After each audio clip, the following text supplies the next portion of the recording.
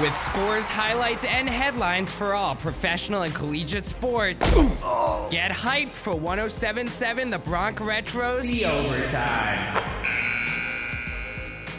Welcome to The Overtime, winner of a 2023 Anna Collegiate Progressive Assistant Media Award for Best Sports Update in the country. I'm Logan VanDine. Brutal news came out of Anaheim late Wednesday night as it was announced that Angel star player Shohei Ohtani will not pitch again this season after he suffered a torn UCL in his right arm. It is unclear whether or not Ohtani will need Tommy John surgery.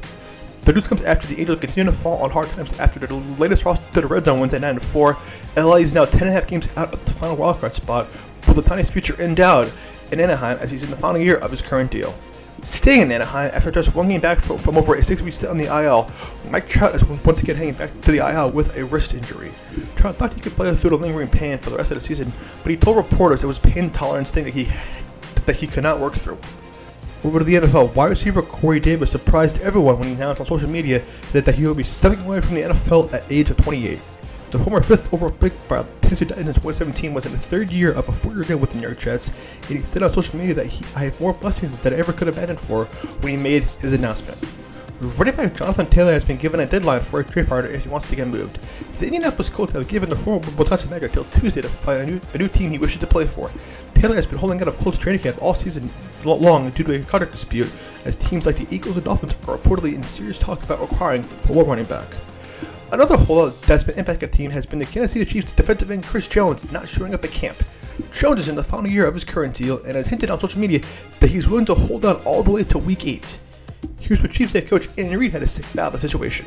There's been no communication, so I don't know what's going to go there. But whatever happens, happens. I mean, not there, the game goes on, right? So that's how it works.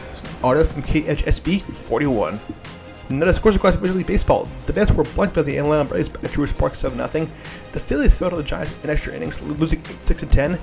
The Marlins were shut out by the Padres 4-0, and the Yankees were able to stop their 9-game losing streak emphatically 9-1, as Jeff Judge was a huge factor in that game as he hit 3 home runs in the game, marking that for the time in his career he's accomplished such a feat.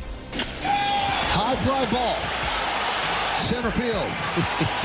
God, way God, see ya! A long home run for Judge, and the Yankees have a lead, and it is 1-0 Bombers. Deep center. Thomas back. Still back. Looking up. See ya. Into Monument Park. The power is back. A grand slam for Judge. And it is 6-0 Yankees.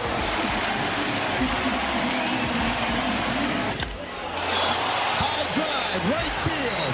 If it's fair, it's gone. See ya. Another home run for Judge.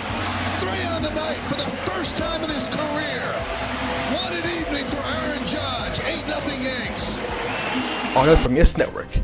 This has been The Overtime, your 2-time IPS award-winning sportscast for Best Sports Update. I'm Logan VanDine. And we are officially overtime.